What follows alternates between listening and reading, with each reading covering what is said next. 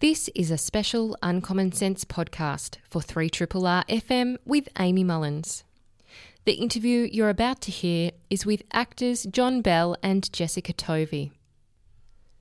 John and Jessica star in Bell Shakespeare's production of Molière's classic comedy, The Miser. They discuss how they've brought the new adaptation by Justin Fleming to life. It's now showing at the Arts Centre in Melbourne. I do have with me John Bell and Jessica Tovey, who are actors in the production of The Miser, which has been put on by Bell Shakespeare.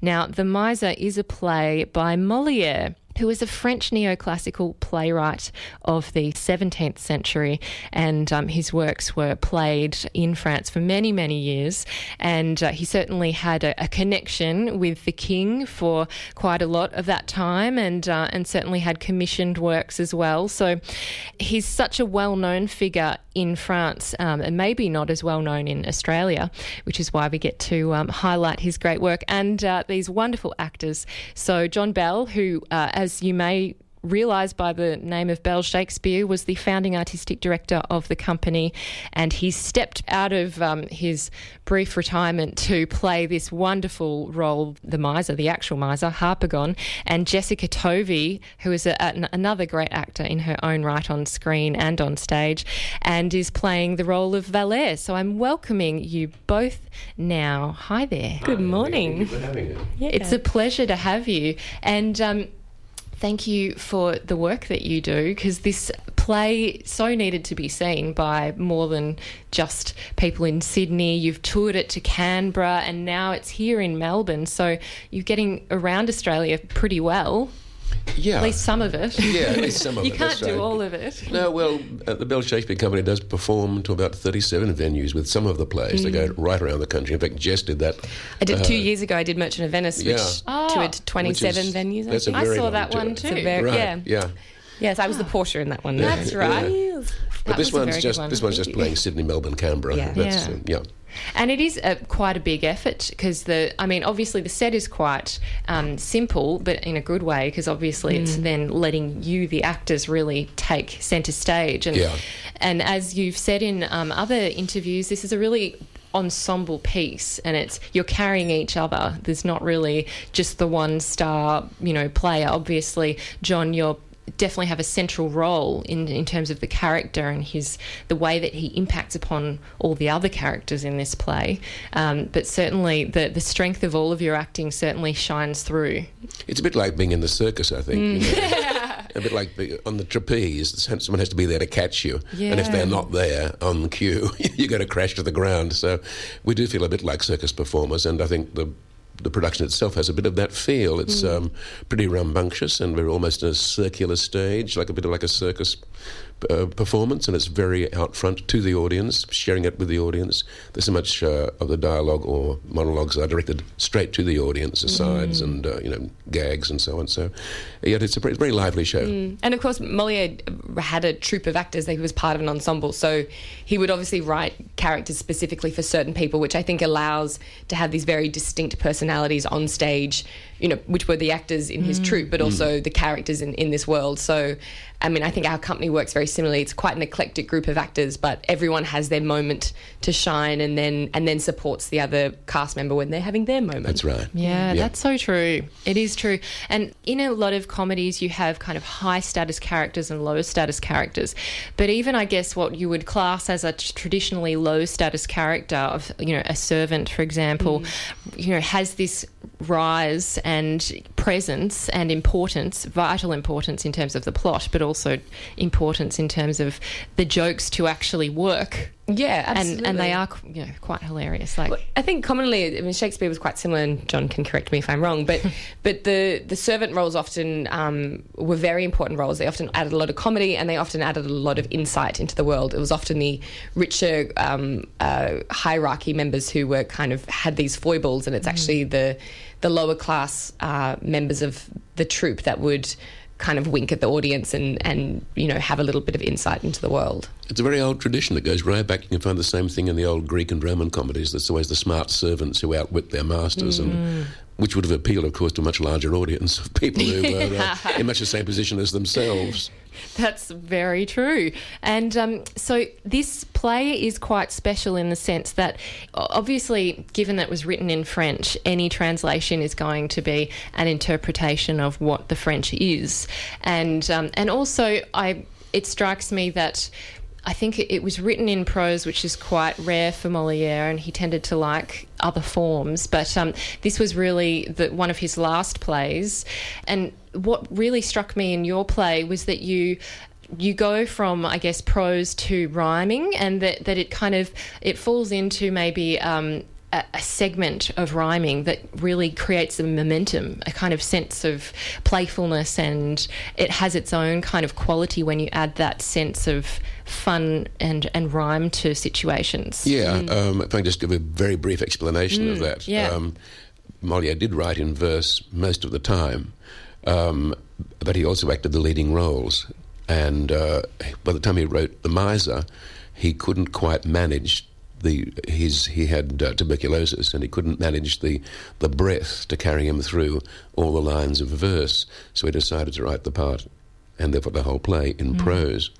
It's one of the few plays where he did that, and subsequently it wasn't very popular. When it first came out, people thought, we like to hear the rhymes, we like to hear the verse and the wit in the verse. So Justin Fleming, who's done our translation, decided to put it into verse, just as Molière would have liked to have done if he'd been able to. Yeah. So it sounds much more like the Molière we're used to. I think if it was just prose, it would be flatter.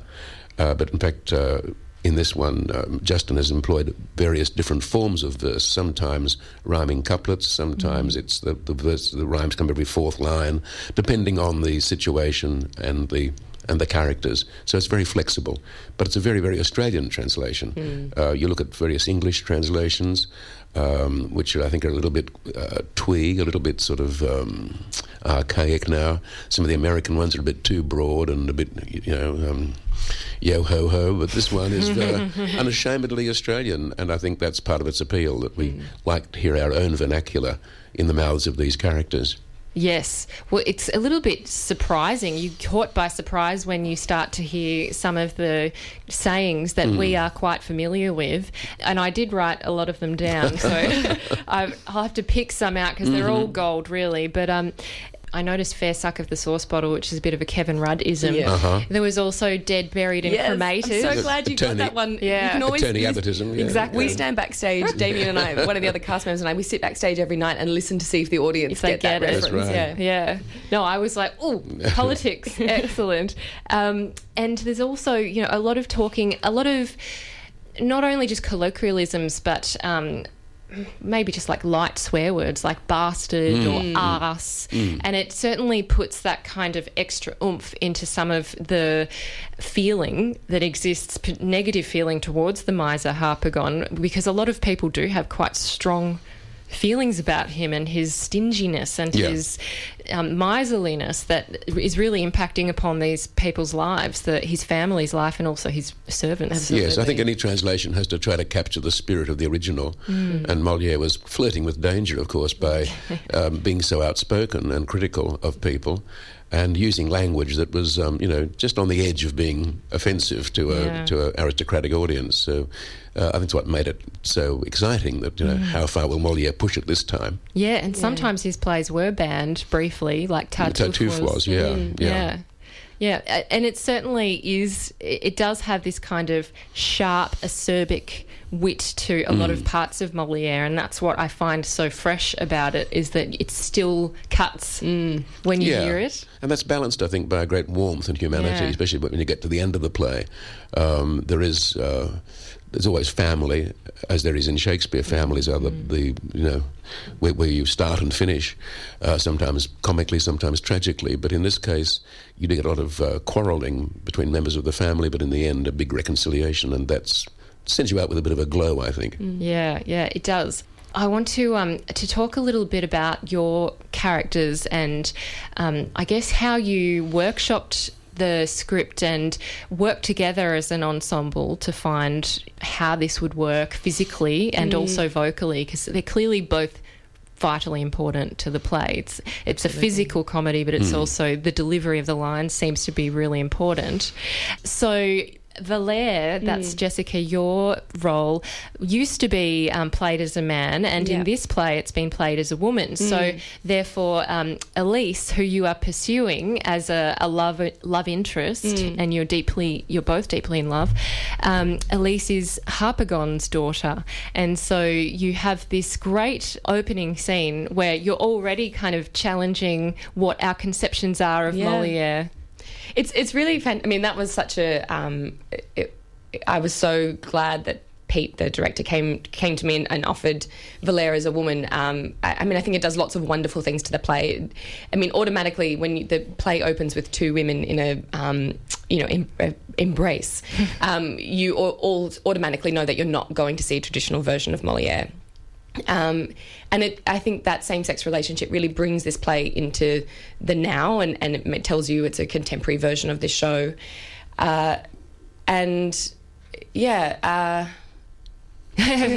Just lost my train of thought. No, that's okay. What I was thinking is, and I agree, it does change the dynamic of the situation, and that I guess a woman has agency in a situation where we're talking about giving women away and arranging their lives and marriages. And the flip side of that is also Harpagon, you having decided that you want to marry a woman who is probably half your age at least, and who is also the love interest of your son, but not that you were aware of that at the beginning.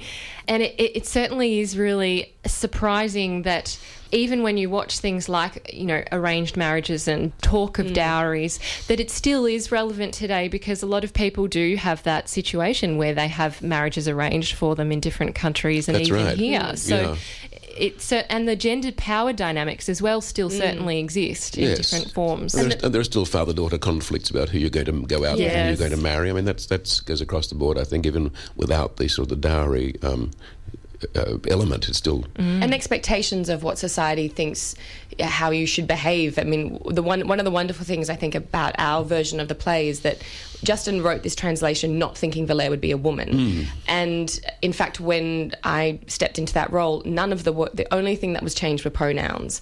So that opening scene starts with Elise and Valere having this discussion about why they can't be together. And in the original context of the play, it was because Valere is poor and is a servant, and therefore society will not accept them. But of course, when you just watch two women say those words, even though none of the dialogue was changed, we automatically see it as the difficulties of two young women feeling that society will reject their love because of their gender.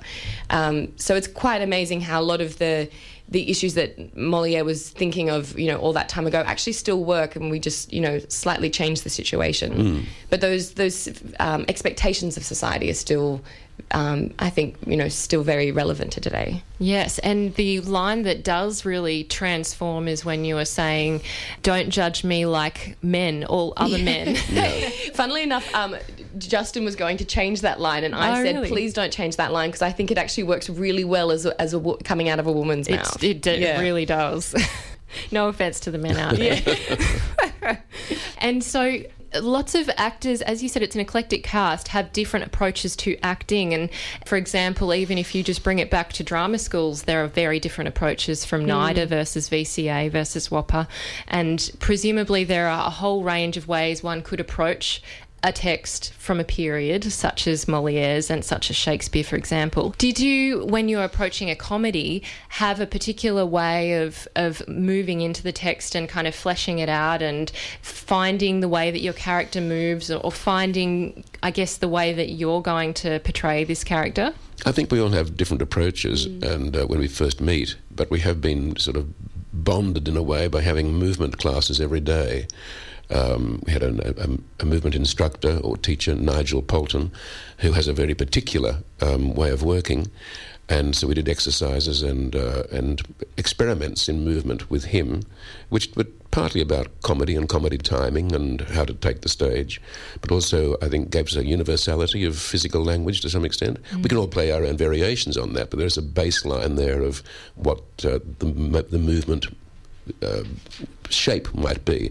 And similarly, we had a voice coach who was very particular about picking up on pronunciations and hitting the consonants and hitting the last word in the line for the rhyme's sake, the dynamic of the line. So between the two of them and us all sort of, subscribing to that, I think that's given us a commonality. Although the actors, as you say, are so disparate, we can all play our own riff on that and bring our own sense of what's funny and what's comic, so that we're not all tarred with the same brush. Yeah. There's room for individual comic shtick going on. Yeah, everyone is bringing a very different strength. Which I think actually works for the play, and what makes it does. so joyful is that you're not seeing this kind of cardboard cutout version of Molière or of how you portray it or how you do the dialogue. I certainly had very strong ideas about Valère when I was reading the piece, but I have to say one of the biggest influences for me in that space was my costume. As soon as I saw that, it was the opposite of what I expected to be wearing, and it completely changed the way that I stand and the way that I walk, because it's quite constricting for those that have seen it, and looks like something out of Germany in the 40s. It's very regimental, and it changed. It's high-waisted. It's high-waisted and very high-collared, and it's very tight and constricting. And I think that's the beautiful part of a rehearsal room, is that you actually have lots of different creative minds that come together to help influence how that piece comes together. Yeah, and I did notice, the costumes are wonderful, because they're kind of, peach and mint and lavender and baby blue, and it has this great statement in and of itself of the types of characters, and Elise's costume is a lot more loose and flowy, and the top parts of it are see-through, so that's kind of a different way of her expressing her character. And John, you get some amazing costumes. The first half of the play, your costume is just so perfect. Well, it's absolutely off from the op shop. Yeah. The daggiest old grandpa outfit you could possibly imagine. The slippers were pretty special. And, a grandpa singlet, and he's just too mean to spend anything on himself at all, except when he falls in love and wants to impress this young girl, so he goes nuts and gets into a sort of an Elvis costume, or a bit of a John Travolta turn. Yeah, glittery loafers. Dreadful toupee and the lot to sort of, trying to take the years away. So that's quite fun to go to that extreme. And it's certainly contrasted to because in the first half you're wearing, as you say, this quite muted tones of like beige and brown, and then I see this glistening diamond-looking ring and a kind of sparkling watch, and they're the two things that kind of stand out as being not fitting your outfit. That's right. And it certainly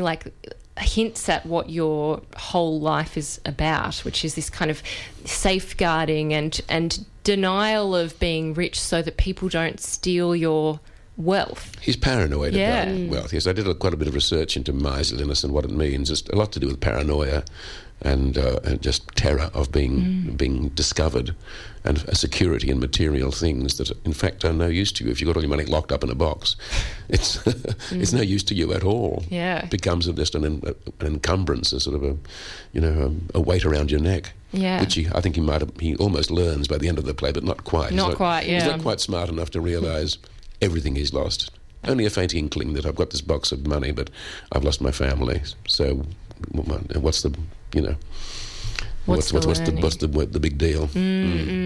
Was it the last scene in the first half where your character does kind of spin into this paranoia and you see the lights kind of dim and you go into this, you're kind of catastrophizing, like life isn't worth living and maybe I've even stolen it, and you just kind of go on this real rambling thought train, which really is quite revealing of your character. Yes, it's a very bold thing to do, I think, on Molière's part. It's quite a existential moment for Harpagon. He's totally taking money away and he's just floating in space, nothing to hang on to. So it is quite a frightening moment for him, I think. It's only when he has the opportunity to get the money back again that he comes back to life and finally does secure it, but then he realises at what cost. And it goes to show that just how important parts of the production are, like the sound and the music adds such value as well. And you kind of hear a kind of clarinet type instrument at the beginning playing some kind of upbeat but curious music, and then you hear some piano, and it really does add very gently to the feelings of the people there and the kind of dynamic that you have on stage, which I loved. But I did want to ask one thing that was quite obvious to me, and I was wondering why everyone on stage except you, John, was wearing a kind of light shade of white makeup. And I wondered, I have my own theories, but I'd like to know what your thought was as to why that happened. Yeah, when we would thinking about the production and the costuming, as well as the makeup, there was this decision to kind of had one foot in the now and one foot back in, the 17th century, as it would have been performed. And it does have this very kind of a Marie Antoinette marionette face makeup on. But it's very light, and then it's kind of contrasted with iPads and something slightly more modern. But there was a discussion that, that if we were trying to think of who these people were now, it's the 1%, it's the people that go to the Met Gala and the people that wear outrageous fashion that, is on a catwalk but no one would actually ever wear in the street. But of course the only person who would never dress like that or be like that is Harpagon, that he would never spend that money on himself. He would never take the time to have the self-care regime of putting on makeup in the morning.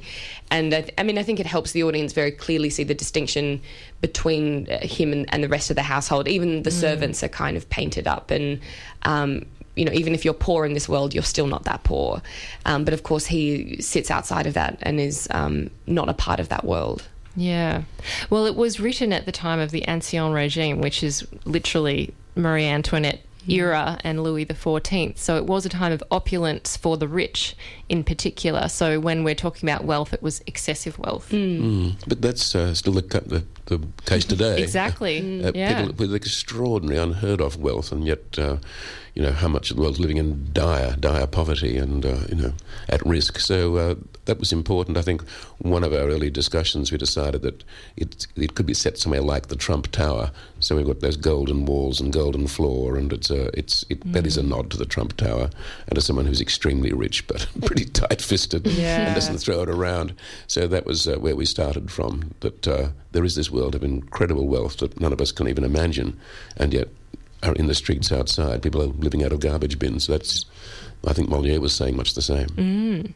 Yeah, I think a lot of people probably discount the type of harsh criticism that Molière can do through a comedy and a satire, and that kind of delivery makes it possibly more palatable. That's right. Yes, he was. He had to be pretty wary, of course, to keep his head. A bit like Shakespeare, much the same situation. You have to sort of disguise your message by where you set the play and say, it's not about us, it's about long ago and far away. But the one case where he did run into trouble, as you said, was with Tartuffe, which he's attacking hypocrisy. People at the time said he was attacking religion, and he said, no, I'm not attacking religion, I'm attacking the hypocrites, and that's why they don't like my play. It's that universality that Shakespeare has that Molière, also has. They do have quite a few things in common. In fact, they're both actor-managers who wrote their own plays, wrote for themselves, wrote for a company, and toured with the company all around the country. There are very strong parallels, I think, between them. And, of course, they weren't the only ones. There are dozens of other people doing the same thing, only they've faded from history. But so true. It was part of a very big industry. There are obviously people like Corneille and Racine who were more on the tragedy side as well. But certainly, you're right, in that period, there aren't really anyone else who stands out to the extent that Molière does. No, not from France. No, I was lucky enough to visit his grave in Père Lachaise cemetery, and it was so moving to see because there was this one single perfect red rose that was growing out. Oh wow! How lovely! And it was just amazing. It had the dew from the rain on it, and I just thought this is the most poetic cemetery. Yeah, it was just amazing. There is a kind of reverence for Molière in France that perhaps people in England or even here may not quite know of. Yes, and of course that wasn't so at the time. He was popular with the king, Louis XIV, patronised him and encouraged him. But when it came to his death, he wasn't allowed to be buried in church ground. He had to be buried in a sort of outside church property and a very humble funeral with no religious rites, because actors were still regarded as outlaws and next best thing to criminals. So, we think it was a kind of a glamorous life, but in fact it was far from it. You were hanging on by your teeth to any advantage you could, any patron you could claim to protect you from the people who wanted to tear you down. I want to quickly close out this discussion by talking about your favourite parts of the play or your favourite lines. It may not be your own line, it could be other people's lines. But I wrote down some of my ones, which there are so many, but I really liked Harpagon says, "My boot might talk to your ass," and that was to La Flèche, I believe. Yeah, to the servant, yeah. And he says, "Now there's a charming dismissal." And there were some really great ones, even like acts where you're kind of wiping things on your scarf and it's kind of almost like repulsive and there are just so many like great colloquialisms and you're talking in a very Aussie way. Are there any kind of ones that stick out to you as the bits you enjoy most every night? Well, I've got quite a few, but I like the way it swings from being sort of very formal and pretentious to the colloquials. So one minute, Harpagon will say, "Oh, my depraved daughter, most unworthy of a father like me." Then he'll turn around and say, "Don't you come to raw prawn with me, you traitor." So it slips from being sounding almost Shakespearean rhetoric to something very colloquial and very Aussie. And I quite enjoy that switch back and forth. I think my favourite part is when John Bell dances on stage like John Travolta and refers to young men. He refers to young men as a mob of castrated galahs. I think is probably my favourite line. Yeah. Justin's done a great job. He's very, very funny, very witty, and I love hearing some of those old Australian phrases, reborn, because they're slipping away from us. And it's our language. It is. I just bought a dictionary of Australian colloquialisms from Sydney University, and it's a treasure trove. Yeah, I think we should start a campaign. To, exactly. Perhaps on this program, you could start using them. Yeah, I'm gonna. That's a great idea. I'll slip it in, and I'll have a quota of colloquialisms. Good on you. Yeah. John Bell and Jessica Tovey, it's been such a pleasure to speak with you, and congratulations to you and your fellow cast members and crew for doing such a phenomenal job with this play. Thanks, Amy. It's been a great pleasure for us too. I'm Amy Mullins, and you've been listening to the Uncommon Sense podcast. Uncommon Sense is a radio show broadcast on 3RRR FM in Melbourne every Tuesday between 9am and 12pm.